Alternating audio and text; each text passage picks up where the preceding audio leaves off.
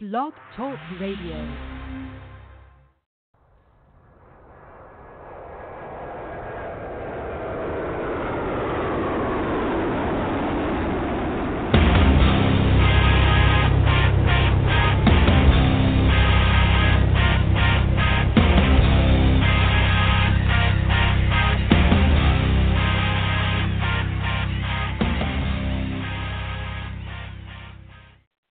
Happy Friday, everybody. Welcome to the Michael Cutler Hour. I am your host, Michael Cutler. It is Friday the 13th. That's right, Friday the 13th, 2019. Happy Friday. Kind of a somber Friday, actually. I'm still recuperating from the fact that 2 days ago we acknowledged the 18th anniversary of the terror attacks of 9/11. I thank you so much for joining me. I've been a man on a mission ever since the day of that attack, trying to provide my perspectives based on real-world experience as an immigration agent to as many of our fellow Americans and our alleged leaders as possible. Our immigration laws over time have evolved to the point where today they are completely, utterly, and appropriately, I might add, blind about what I call superficial factors: race, religion, ethnicity. The laws are about keeping out aliens who pose a threat to public safety, public health, national security, and the livelihoods of Americans. There's nothing unreasonable about it. We're careful about the folks that we invite into our homes. When you rent an apartment in a luxury apartment, or maybe a not so luxurious apartment, there are generally people at the front desk to help keep vagrants out, keep people out who might be going door to door selling nonsense or whatever. It's about providing a secure, safe environment for the inhabitants of that apartment building, that condominium, and so forth. When you go into corporate headquarters, there's always a front desk with security officers. Certainly when you go into federal, state, or local government buildings, there are law enforcement officers on duty to protect the people who work in that facility. There is absolutely no reason why a country should be less diligent about protecting the people who live and work and visit within the confines of that nation's borders than we are about keeping bad guys and problematic individuals out of housing and corporate offices and so forth. And that's what our immigration laws are about, but you would never know it if you listen to the politicians from, frankly, both political parties, but the Democrats more so of late than the Republicans. So my program is all about trying to provide the information that the mainstream media, for a host of reasons, is not willing to provide. We got to set the record straight. We live in perilous times, and there have been more terror attacks since 9/11, not just in the United States, but around the world. Certainly the all clear has not sounded. We have additional problems with a massive influx of narcotics, of gangs, fugitives from justice, and, of course, the ever-present threat of terrorists. Last night, or yesterday afternoon, rather, I had lunch with a friend that I wish I didn't know. Now, that might sound crazy to you. Why in the world is Mike going out and having lunch with a friend that he wished he didn't know? Well, my friend, his name is Bruce DeSalle. His son-in-law was killed on 9/11. Bruce is a former New York City police officer. His son-in-law's father was a battalion chief of the fire department of the city of New York at the time that he was in the towers at the World Trade Center. He had apparently been promoted, was on his way out of the building in an elevator, and as close as the investigators could determine, he was in the elevator when the towers were struck by the airplane, and he was obliterated. Young man in his 20s. Heartbreaking story, one of thousands of such stories. And Bruce and I sat for several hours sharing each other's company, talking about the tragedies, and sharing our worries and our concerns for where we are today. We're not safer. If anything, we are at greater risk today than we were on September the 10th, 2001. And so I just want to begin by telling you that although I know I spoke about 9/11 last week, there's a little bit of unfinished business. There have been more developments. But I want everybody to please go to Front Page Magazine, for starters, if you haven't done so already, and read my article that was published on September 11th. And the title of my article was 18 Years After 9/11, The Threat of Terror Attacks Continues. Looking back to 1998, the dots were connected and then ignored. One of the things that Dianne Feinstein warned about was the entry of students from foreign countries who were coming to the United States and the West from the Middle East and other countries that sponsor terrorism to acquire necessary skills so they could build weapons of mass destruction. I didn't even know it till I read her testimony from 1998. The hearing was about the fifth anniversary of the bombing at the Trade Center back in 93. And it turns out, if you remember, our military was charged with going into Iraq after 9/11 to look for a nuclear weapons program that supposedly was being put together by Saddam Hussein. They never found the evidence of the nuclear program. But it turned out that in 1991, the nuclear inspections team from the UN, according to, I believe it was a Washington Post article, found paperwork that indicated that the director of the nuclear weapons program in Iraq had gotten his PhD in nuclear engineering in Michigan State University here in the United States. Dr. Germ, a woman who was putting together a biological warfare program, studied biology in England and then went back to her country to put together biological weapons. We are educating the people who want to kill us. And what's so astonishing is that we keep on hearing all about how we need to bring in all these foreign students. Mitt Romney said, once we educate these kids, we ought to staple green cards onto their diplomas so that they don't go halfway across the world when they get their degrees and they could stay in America and help America. I had to go around with Ted Cruz back in 2013. We both spoke at an event in Washington. I was pleased to join then Senator Jeff Sessions there and other members of Congress. But I went up to Ted Cruz and I said, Senator, my name is Mike Cutler. And he said, Mr. Cutler, I recognized you. How are you? And we shook hands and I gave him my business card. And I said, I have a question for you because it's really disturbing me. He said, what's the problem? I said, you keep on making the point, and I agree with you that we need to secure the border, but you keep then saying that we need to bring in to the United States the world's best and brightest so that we can lead. Yes, if you're talking about the equivalent of Albert Einstein or Elon Musk today, he's here, certainly an immigrant, legal immigrant. I agree with you. But when you talk about a massive influx of hundreds of thousands of foreign programmers, engineers, scientists, and technicians, these aren't exceptional people. The only thing exceptional about them is their willingness to work for exceptionally low wages under exceptionally adverse conditions. I said, for the most part, where I come from, we have a name for the world's best and brightest. We call them Americans. And Ted Cruz lit up like the 4th of July and wound up pushing me. It got real ugly. Why in the world do we keep hearing this nonsense about bringing in the world's best and brightest? Is there something defective about Americans?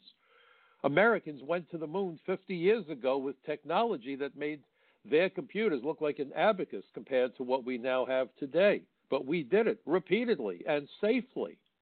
I got to meet Jim Lovell, Dave Scott, Jim McDivitt. I have a photo. I'm looking at it right now, hanging on the wall, with Gene Kranz, who was flight director for America's manned space program.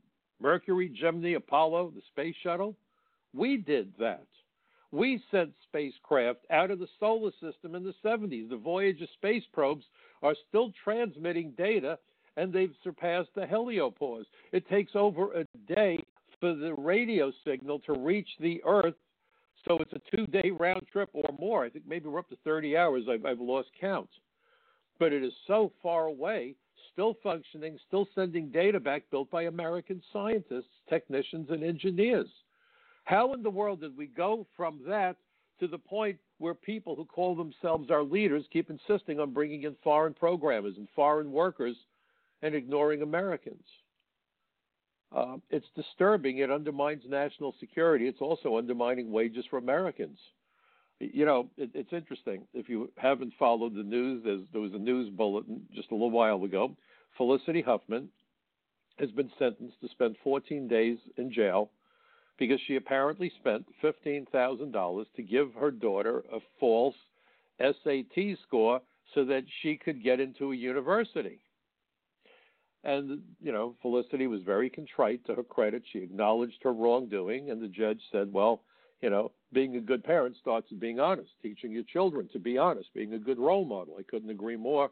I have 4 children. I have 2 grandchildren, and I'm the proudest parent in the world. In point of fact, I got to tell you this too. My youngest son has a form of autism. He has Asperger's because of early intervention, because we didn't know what his future was going to be. And I had a fight with the Board of Education, and maybe one day I'll spend some time telling you about the battle we had with the Board of Ed. You would think they would be our allies, our partners. They would be there to help and mentor us and guide us so that our son could live the best life possible. Nothing could be further from the truth. They became our adversaries. We got what we needed for him in spite of them. I had to go to war with them, but I came fully equipped because I don't go into battle without being prepared. My name is Cutler, not Custer, okay? But because of early intervention, my son graduated with honors with an engineering degree. And in fact, right now, as I'm doing the show, he's on a business trip as a mechanical engineer for a major corporation. I couldn't be prouder. My wife couldn't be prouder, his siblings. But this all happened because of early intervention. And now funding for early intervention is being curtailed so that more money can be pumped into English as a second language. Countries like citizens and people have to make tough decisions. Where do we spend limited money? Why in the world are we willing to take money from those American children with learning disabilities to spend money on English as a second language for students who shouldn't be in the United States in the first place? I'm not being mean or evil. I'm just trying to be a good American and look out for American kids. When you look at American children living in poverty, and I got to see it up close and in person as a field agent, the neighborhoods predominantly that are populated by American minorities, the violence, the drugs, the squalor, the filth, bullets whizzing by their windows at night, and these kids grow up hopeless. And they find that the only solution to get out of that grinding poverty isn't school, but to commit crime. They get introduced to the criminal element early on because of the situation that we've allowed to fester in those terrible crime-ridden neighborhoods. And instead of being concerned about lifting up American children who live in poverty, and in fact, there was an interesting article that said that when you live in poverty, your IQ is diminished, I think they said by 13 points. That's significant. But we don't seem to care. My second oldest son has a master's degree and teaches early education to children with learning disabilities, and he's frustrated beyond words. They don't get the resources that they desperately need to help these kids who are at risk. Why is that? And the judge and the commentators were all saying that well-intentioned as Felicity Huffman might have been, by artificially inflating her daughter's SAT score, she bumped another student who was, more qualified. How unfair is that to that student, whoever he or she might be, that Felicity Huffman's daughter, because she spent that $15,000, displaced that student who should have been in that slot at that university? And I agree. That's exactly right. But isn't that what we're doing with Dreamers? Oh, my gosh, these poor kids. Well, I agree, they're poor kids, but there's poor Americans, but we never hear about the Americans. If it's not an imported model, we don't want to hear about it. How many actors and actresses go halfway across the world to adopt some child living in a third world country when all they have to do is go halfway across town and find an American child living in a broken family or living on foster care or living in an orphanage? Why don't those kids get the same damn attention? Why is that? Why is that? Are we self-hating as Americans that we don't care about our fellow American children? This is lunacy. If it doesn't infuriate you, get psychological counseling because you have serious mental illness. I'll tell you right up front. I don't see an argument against what I've just said. I really don't. And if you disagree with me, that's fine. We can agree to disagree. Charity begins at home. No rational, reasonable parent would give money to charity if they couldn't feed and clothe their own children. In fact, if they did give significant money to charity and then failed to clothe and feed their kids, they'd lose custody of those children as being unfit parents. It's not that we shouldn't help the world. We should. But, we get on airplanes, and the first thing they tell you when they do that little spiel about how to put on a seatbelt, as though God knows how to put on a seatbelt, is difficult task. Maybe members of Congress would have a problem figuring it out. But they also say if the oxygen mask comes down, put yours on before you try to help someone else, because if you're unconscious, you're not going to be helping anybody. You're going to become another victim and another person that needs help. America needs the oxygen mask. American citizens need the damn oxygen mask. And when I can hear all this blather on television today about Felicity Huffman's daughter bumping another student, why don't we see it where dreamers and all other aliens who come into the country and we trip over ourselves to give them benefits we don't give to American kids, particularly American children who live in poverty? You know, it may be startling to my conservative friends because I don't consider myself a conservative. I consider myself to be a centrist Democrat that doesn't exist anymore. I'm part of an endangered or non-existent species, an extinct species. But my gosh, I do agree with free college for American children. American children. I'll say it again. American children. American children. With a proviso that they study a course of studies in a necessary field so that they can then take a job that we need. You know, how many people join the Navy or the Air Force and learn to become pilots, and then they sign a contract that if the government is going to spend $1 million, $2 million, whatever it costs to train a fighter pilot, with the understanding they will then work as a fighter pilot for the Navy or the Marines or the Air Force, and then when their hitch is up 7, 8, 10 years, whatever the time is, then they're on their own. They can go work for the airlines, have a wonderful life, have a wonderful paycheck, and everybody wins. So if you want to study women's studies, you can pay for it yourself. Frankly, I studied women's studies on weekends when I was a young single man. I think most of my friends did, trying to lighten things up a bit because I'm in a state of rage today, as you might tell. But there's absolutely nothing wrong with the United States government telling American children, particularly kids living in poverty, we will be your way out of poverty. If you're willing to work hard, buckle down, get that degree in engineering or medicine or biology. And I know that there are some wealthy people who are now providing free medical school for general practitioners, and I think that's fabulous. That's what we should be doing, with the understanding that once you get that degree, you will commit to working in that particular industry, whatever it is, for X number of years. That's no different from what we do with people who enroll in the military. You get the training, you serve as a pilot for X number of years, and then you're on your own, and you can take all that wonderful training we've given you and take a job for the airlines, whatever it is you want to do, follow your dream, and everybody makes out. Everybody wins. But this idea that we're going to flood America with foreign students to displace American kids. Think about Felicity Huffman being punished because her daughter displaced a child. She did. That's what happened. That's really what the offense is. Yes, she lied and so forth and cheated, and that's wrong. Okay, that's a crime. But at the end of the day, what's really upset people, where they said this isn't a victimless crime, because somewhere there's a student who did not get admitted to the university because of what Felicity Huffman did and what the others did from Hollywood. They pulled a similar stunt. And they talked about how this displaced and deprived otherwise qualified children or students from getting that seat that's limited at a university. And there should be outrage and anger over that. Okay?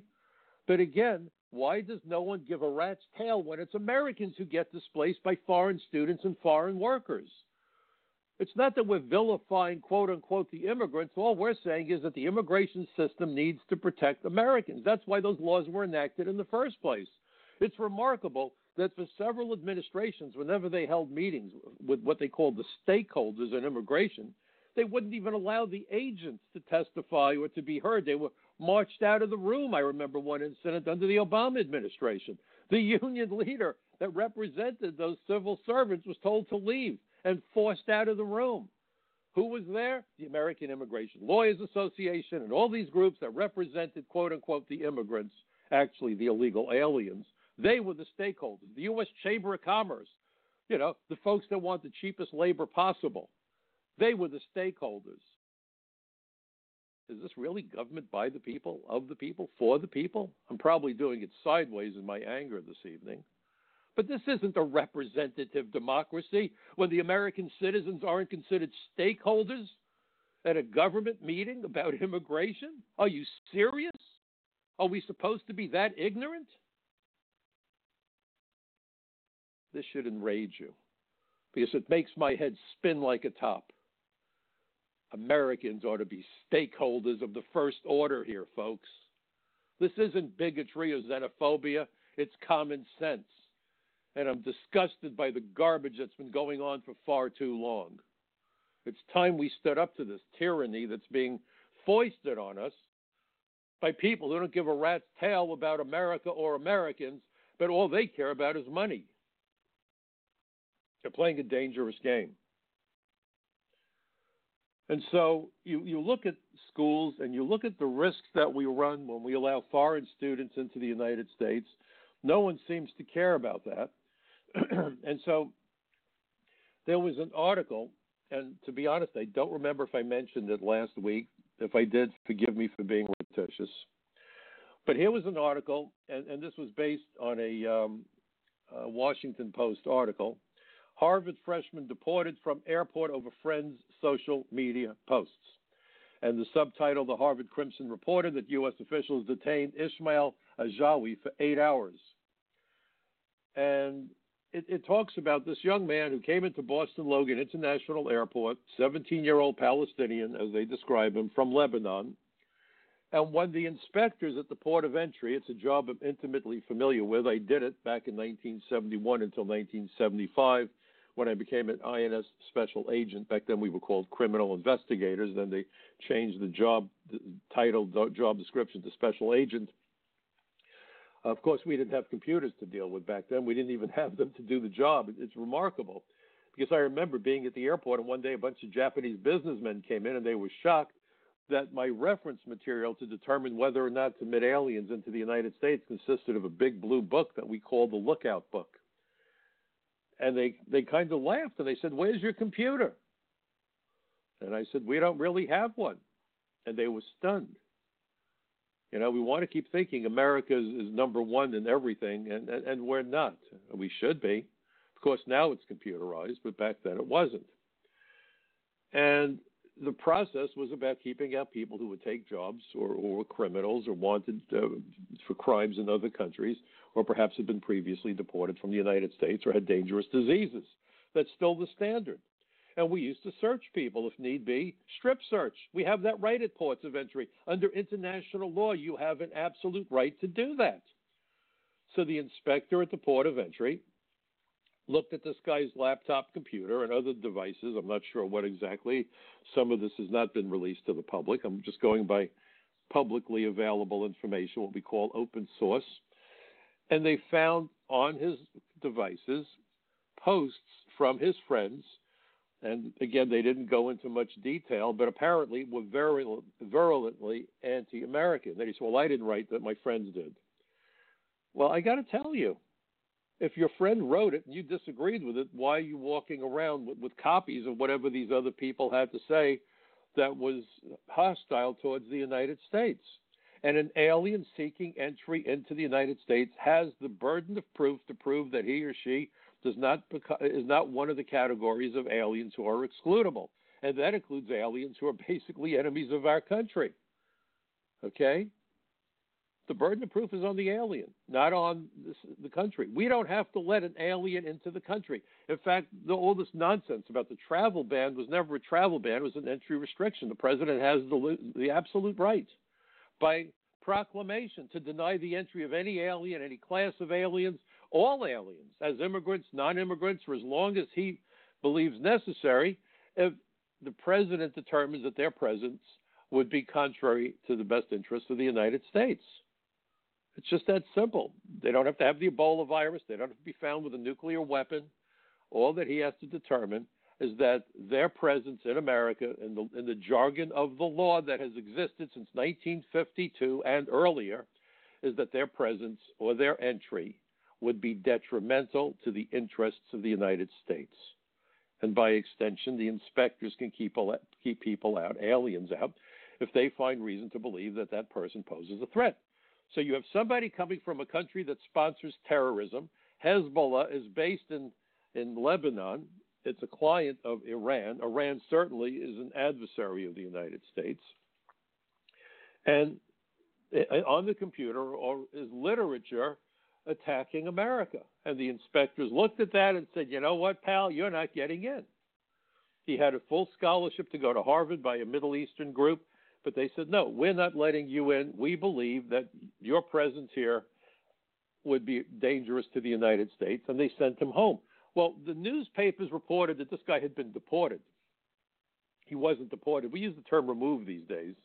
And George W. Bush did that to obfuscate how many people were really being moved out of the country. But they declared anybody who's turned around, to be a removal, almost the same as a deportation. But when you use the term deportation, that's a specific term. That means the person had been legally admitted into the United States and then forced out of the United States. When an alien shows up at a port of entry and is not admitted, the alien can't be deported. The alien was excluded. When you deport an alien, the burden of proof is on the government of the United States.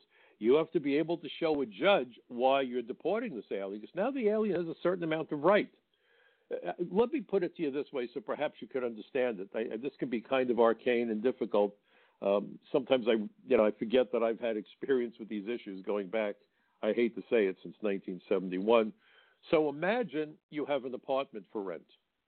And imagine someone comes and looks at the apartment and says, I'd like to rent the apartment. And you look at this guy and you think, gee whiz, I don't know if I really want this guy as a tenant. Does he really have the money? Who is he? Where does he work? Is he reliable? That could all go into your decision as a landlord. And you could say, you don't have any visible means of support. Well, I have plenty of money. I'll pay cash. Well, you could turn around and say, gee, maybe the guy's involved with criminal activity. Why doesn't he? I don't have a credit check on this guy. I have nothing. I have nothing to go by. And you could say to the guy, I'm not going to the apartment. But once you rent that guy the apartment and you want him or her out, now you've got to dispossess them. Now you've got to go to court. You can't just go up to some guy and say, I decided I don't like you. Get out of my house. That doesn't work that way. Well, it's the same here with immigration. It's one thing to say to somebody, you can't come in, and there's reasons why. It's not just a hunch. You have to have articulable facts. And the inspector determined that the material on the computer constituted an articulable fact, especially taking into account the country involved, which is a special interest country that's associated with terrorism. So they didn't deport him. They excluded him. But the papers called it a deportation. By the way, he was subsequently permitted back into the United States. And the president of Harvard wrote this big letter to both the Attorney General and to Homeland Security explaining why this was such a terrible thing.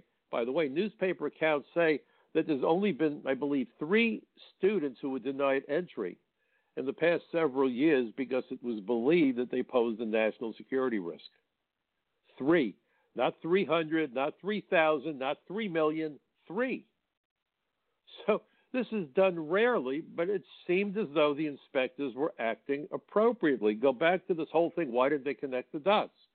Imagine you let this kid in, and he may well be a good guy. Maybe he wants to discover a cure for cancer or autism or Alzheimer's. God knows. Maybe this kid will one day make great discoveries. He was here on a scholarship to study biology. But then there's Dr. Germ, so-called, if you read my article from this past week at Front Page, who went to England to study biology to make chemical weapons. So, we have to err on the side of caution in this very dangerous era. And the president from Harvard was so incensed. Let me read a little bit of this letter, an excerpt from the letter that was published, because this is a level of naivete that I find astonishing. I mean, Harvard is one of America's premier schools. In the rankings, I think Princeton came out number 1 and Harvard is number 2 or number 3, either before or behind Yale or whatever. But this is certainly a major school. You would think that the president of such a university would really be brilliant. It reminds me of what my parents taught me about the difference between being educated and being smart. I really don't know how smart Mr. Harvard is here, because I got to read this to you because it infuriated me. Harvard's president, Lawrence Bacow, wrote to the Secretary of State and Acting Secretary of Homeland Security last month to express his concerns about student visas and student work visas. This is a quote from the letter written by the president of Harvard University. Students report difficulties in getting initial visas, from delays to denials, he wrote. Scholars have experienced postponements and disruptions for what have previously been routine immigration processes, such as family visas, renewals of status, or clearance for international travel. This year, graduates across Harvard have seen significant delays in receiving optional practical training approvals. This has hindered or endangered their postgraduate work and, in some cases, their medical residencies. Bickel wrote that he appreciates that there's a broader policy priority with regard to the security concerns, including protection of intellectual property and reporting on donations to the institution, but that visa policies mandating increased scrutiny of foreign students and scholars was raising concern. He should read the statement that Dianne Feinstein made to that hearing back in 1998, don't you think? But then he goes on and says this. Academic science is open and collaborative, he wrote. While we support appropriate measures to safeguard valuable intellectual property, national defense, and sensitive emerging technologies, singling out one country and its citizens is incompatible with the culture and mission of higher education and our national ideals. Open and collaborative, you mean like nuclear secrets? I think that's what the Rosenbergs did, wasn't it? They were executed for giving nuclear secrets to Russia. It was called treason.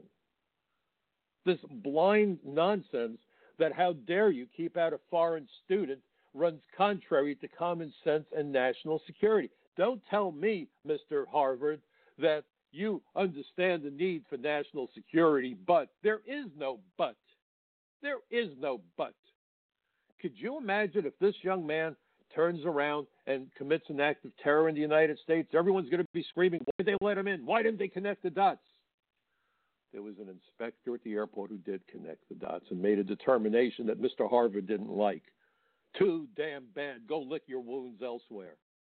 This is about protecting America. And when you have people from other countries seeking entry into our country, our inspectors have an obligation. It is their oath that they take. Just like the oath that members of Congress and other politicians take, just like members of the armed forces take to defend the United States.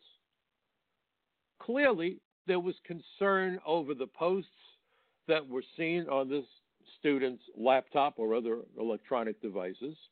There was reason to believe that perhaps he was coming for less than honorable purposes. And that's what their job is.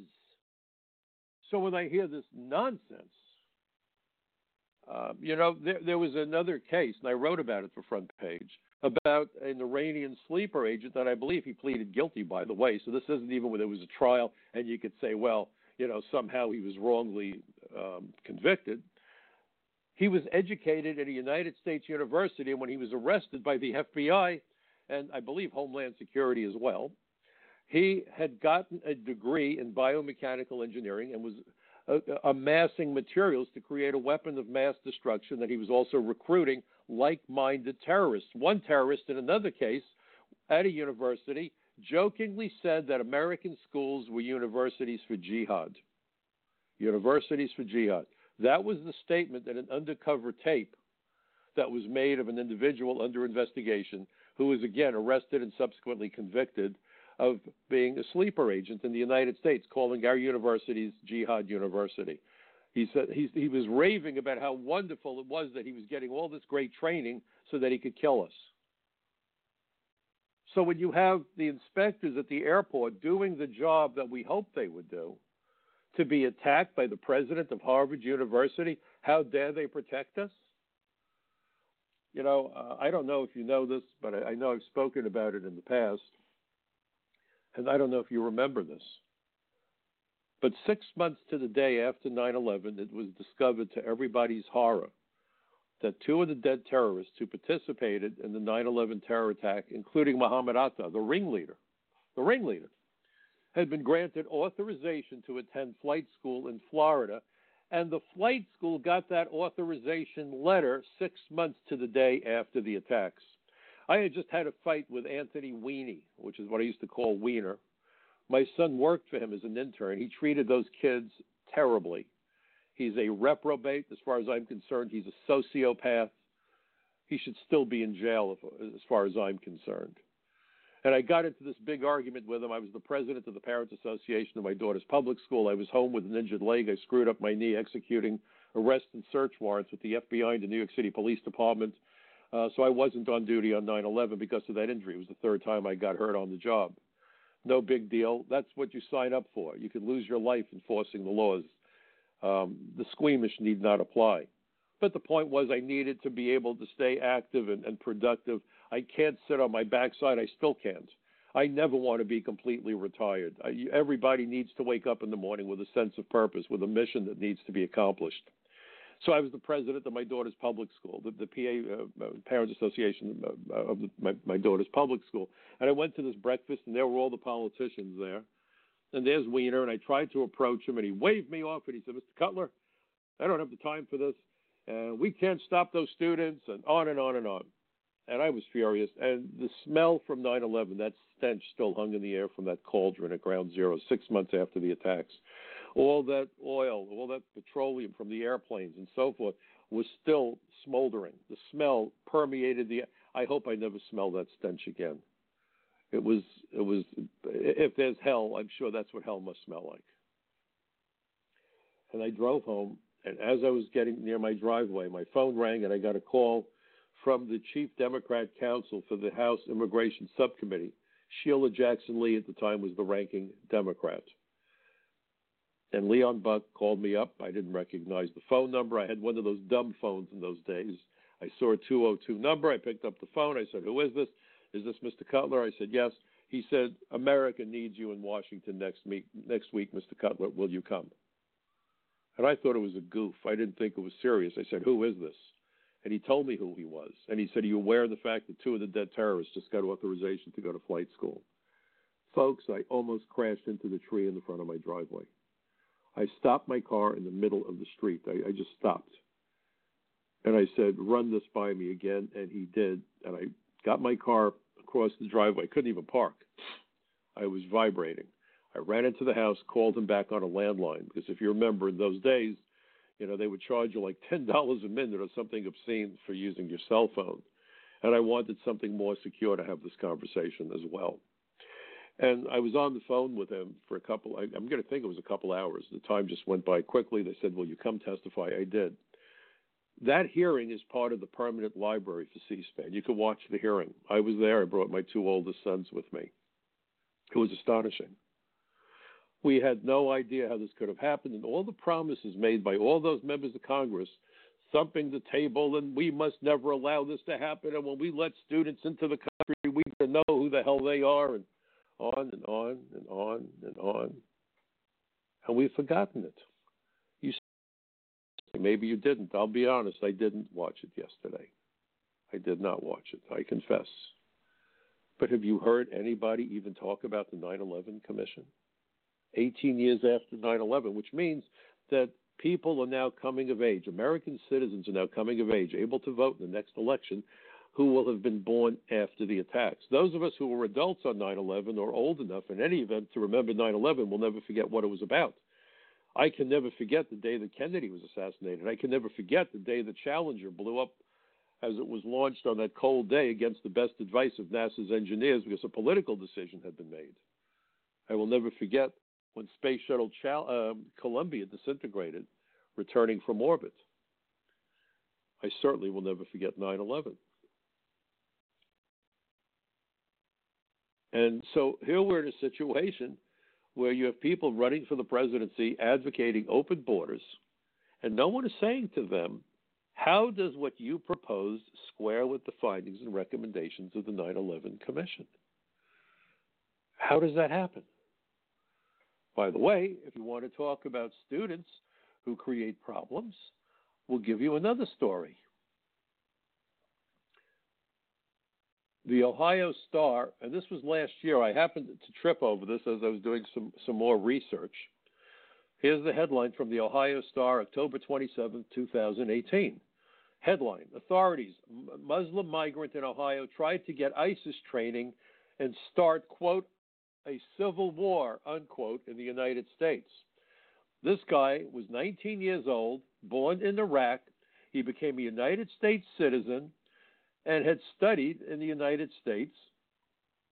And they believed, but they weren't sure, that he entered as a refugee.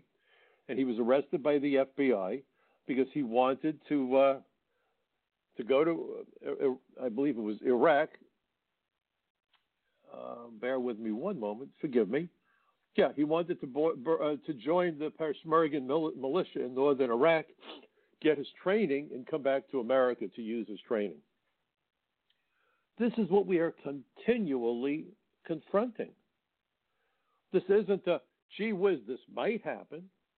I've spoken before about Hezbollah. According to congressional testimony, Hezbollah, again, it's armed and directed by Iran, is working with human and narcotic smuggling organizations throughout Latin America, often one and the same, to move drugs and people into the United States, in part to raise money for international terrorism and also to be able to embed sleeper agents in the United States.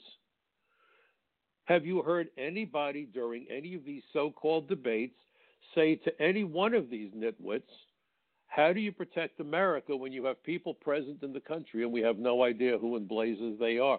Chuck Schumer wanted a law 2 or 3 years ago that would make trespassing on critical infrastructure or national landmarks a 5-year felony. He said, in New York, the worst you face is a year in jail. You probably only get a few months. It's not enough of a deterrent. People who trespass, especially in this era of terrorism, pose a serious threat, and we need to stop it immediately. And the best way to stop it is to impose punishments that are serious enough.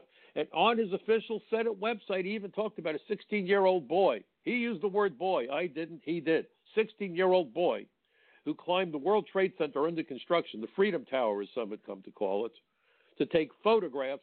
And he said, I don't care if you're an adrenaline junkie or a criminal. You do that, you're posing a threat, you need to go to jail for 5 years. Wow. Wow. Could you argue that someone who runs the border is not trespassing on the United States? So the Senate minority leader who wants to put trespassers, even when they're 16 years old, in a jail for 5 years for trespass, says that there is no emergency on the southern border, that it's make-believe, says it's disgusting. Why are we using military money for this? They're trying to block the border wall yet again. We have universities complaining that the inspectors at a port of entry look at somebody who's a citizen of a country that sponsors terrorism, coming to the United States to study biology, something that Feinstein warned about back in 1998. She specifically mentioned biology as one of those courses of study that we've got to be careful about because we could be teaching them how to make biological weapons.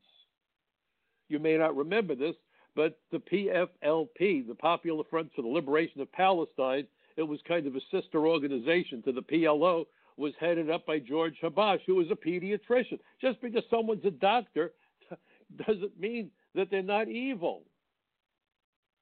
We are naive and stupid, and it's almost as though we have a death wish as a country.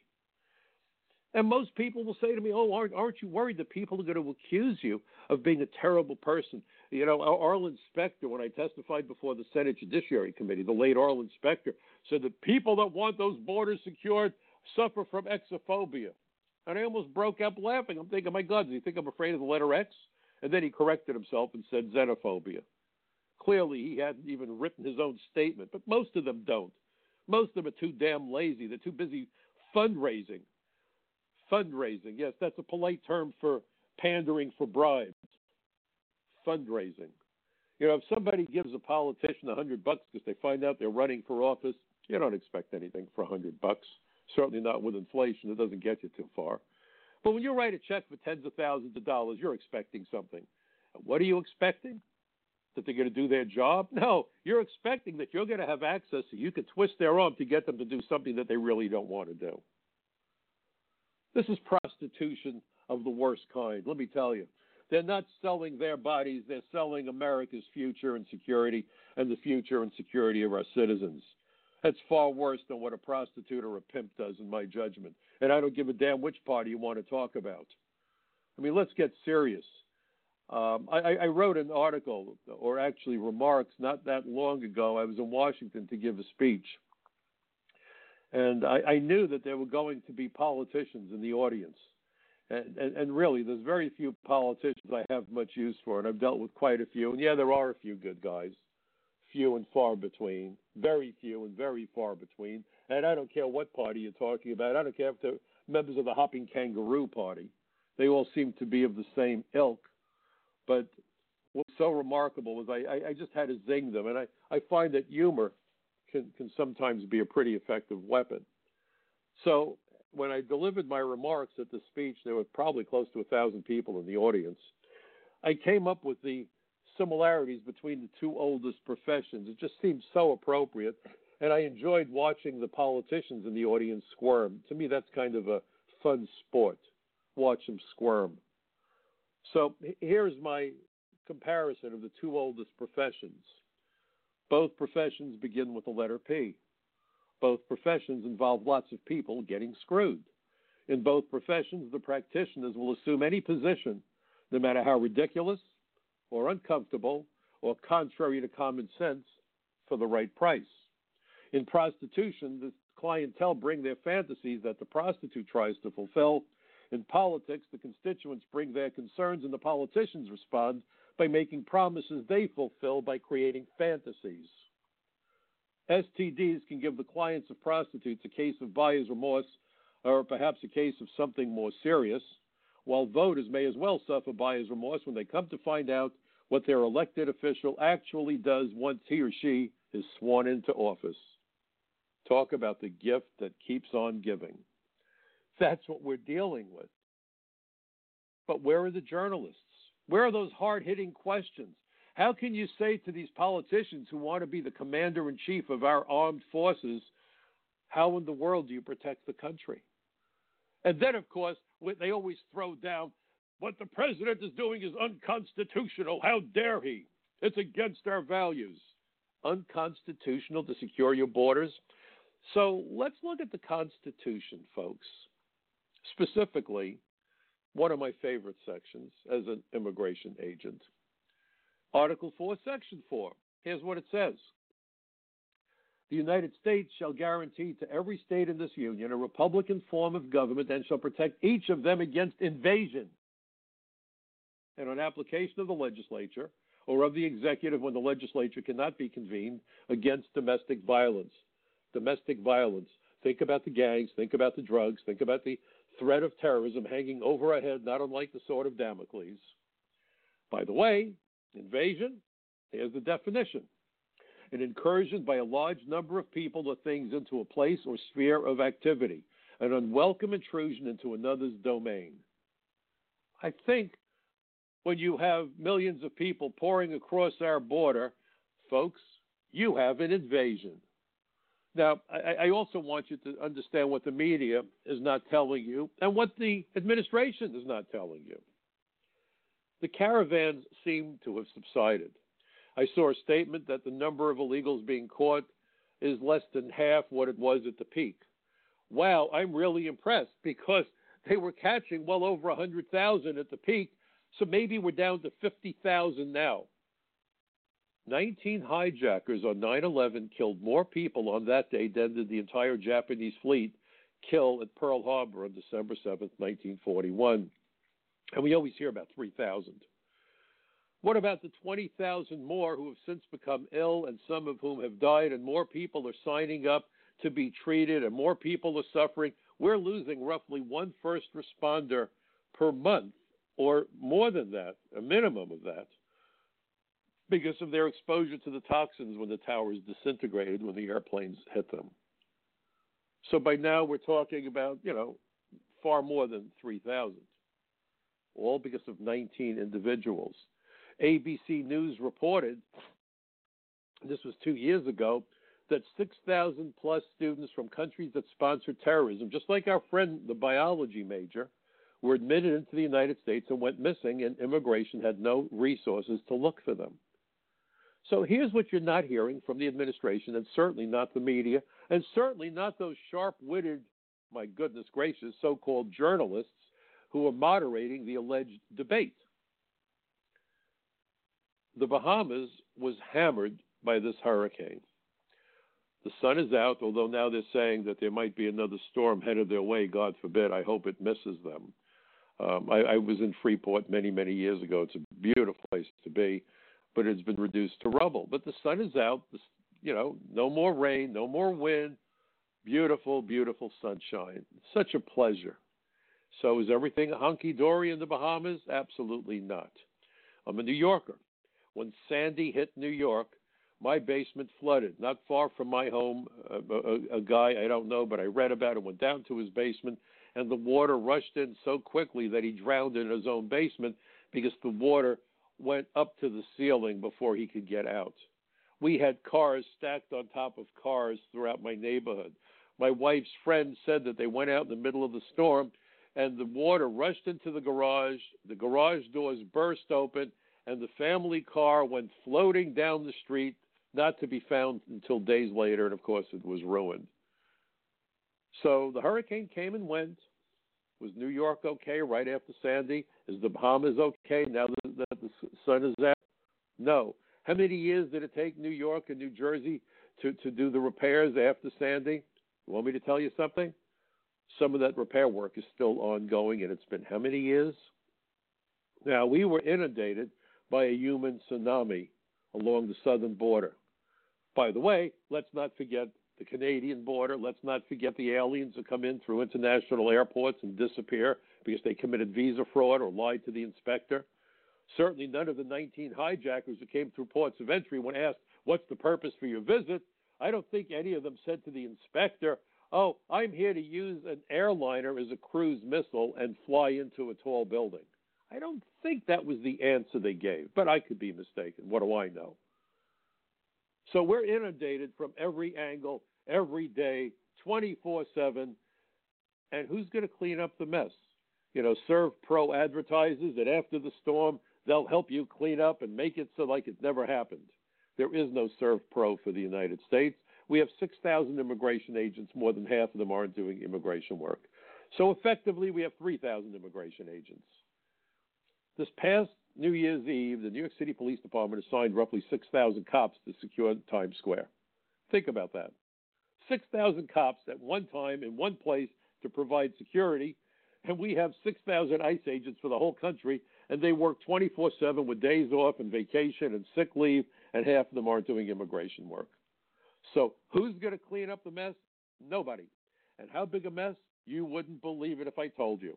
Because among the people who've rushed the border aren't only people from Latin America, and among them you may have criminals and terrorists and people who are involved with the drug trade and fugitives from justice, but we also have aliens from all over the world coming across the Mexican border, what are known as OTMs, other than Mexican. And many of them may decide, well, now that I'm here, the best way to stay here is get married. They may commit marriage fraud. Marriage fraud was identified by the 9/11 Commission, to which I provided testimony, as the key method of entry and embedding by terrorists. Can we adjudicate those applications? We're going to have to. Will there be the capacity to do field investigations and interview them in person? No. What's the likelihood they will commit fraud? Well, if you look at the Dreamers, because they weren't interviewed, the approval rate was well over 95%. Over 95%. They all had to claim they came in before they were 16, and on and on and on. There was no way to do field investigations. We don't know who they are. There was no record created of their entry. There's no way to prevent somebody who's 30 years old of walking into an immigration office and saying, oh, I've been living here for the past 15 years, so I got here when I was 15. It was before my 16th birthday. I'm qualified. 95% of those applications were approved. The courts are now so backed up that if an alien is arrested and needs to see a judge, the judge won't be able to see them probably for 3 or 4 years. That's the damage that was done. We have no resources. So yes, maybe, just maybe, there's no more caravans. Maybe the numbers will cut in half. Let me tell you what. If tomorrow morning they made the border airtight, It'll probably take 30 years, if ever, to clean up the mess created by this massive onslaught. Are you hearing that anywhere? No. What does that do to our schools? How many more children are going to need English as a second language? Critical infrastructure from our cities is overwhelmed. Our hospitals are overwhelmed. And who benefits by this? Everybody but the average American. Immigration lawyers are thrilled to death because that massive tsunami need immigration lawyers. This is a guaranteed employment program for attorneys. That's why they want comprehensive immigration reform, not to get them out of the shadows, to get them into the waiting rooms of the law firms. And you have Republicans as well as Democrats who are immigration lawyers. Nobody's talking about the inability the United States has to clean up the mess created by that massive onslaught. And what are the Democrats offering us now? Let's decriminalize immigration law violations. How brilliant. But let's put people that trespass on critical infrastructure in a jail for 5 years. The lunacy that's being foisted on America and Americans won't just affect us. It won't just affect our children. Folks, this is going to affect our grandchildren and probably their children as well when they come of age. America is at a turning point. This turning point was artificially created by politicians from both parties who are as crooked as they come, who are as immoral as they come. I remember when my son, my youngest, was graduating from the special school that he was able to get into because we were successful. Thank God we were. The school did such an incredible job. Those teachers are my heroes. They will always be my heroes. And they announced at the graduation ceremony that there were no elected officials to speak. There was a standing ovation.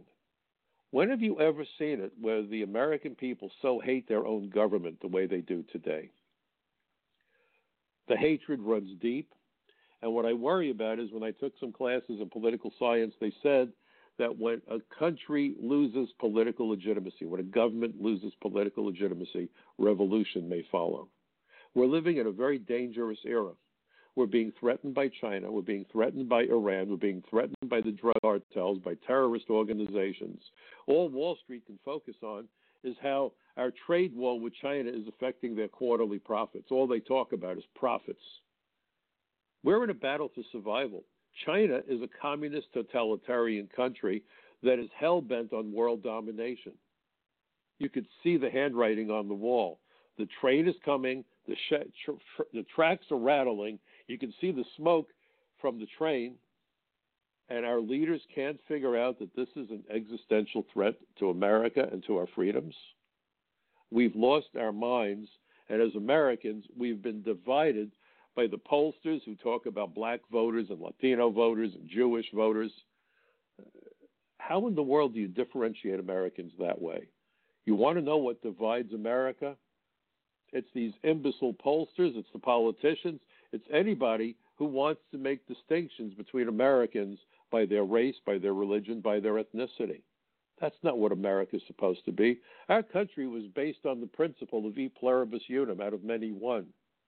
To look for common ground and common concerns and common goals and common dreams. That's what built America. That was the American dream. We've lost upward mobility because we import more foreign workers every year than the number of new jobs we're creating. Artificial intelligence will displace still more workers.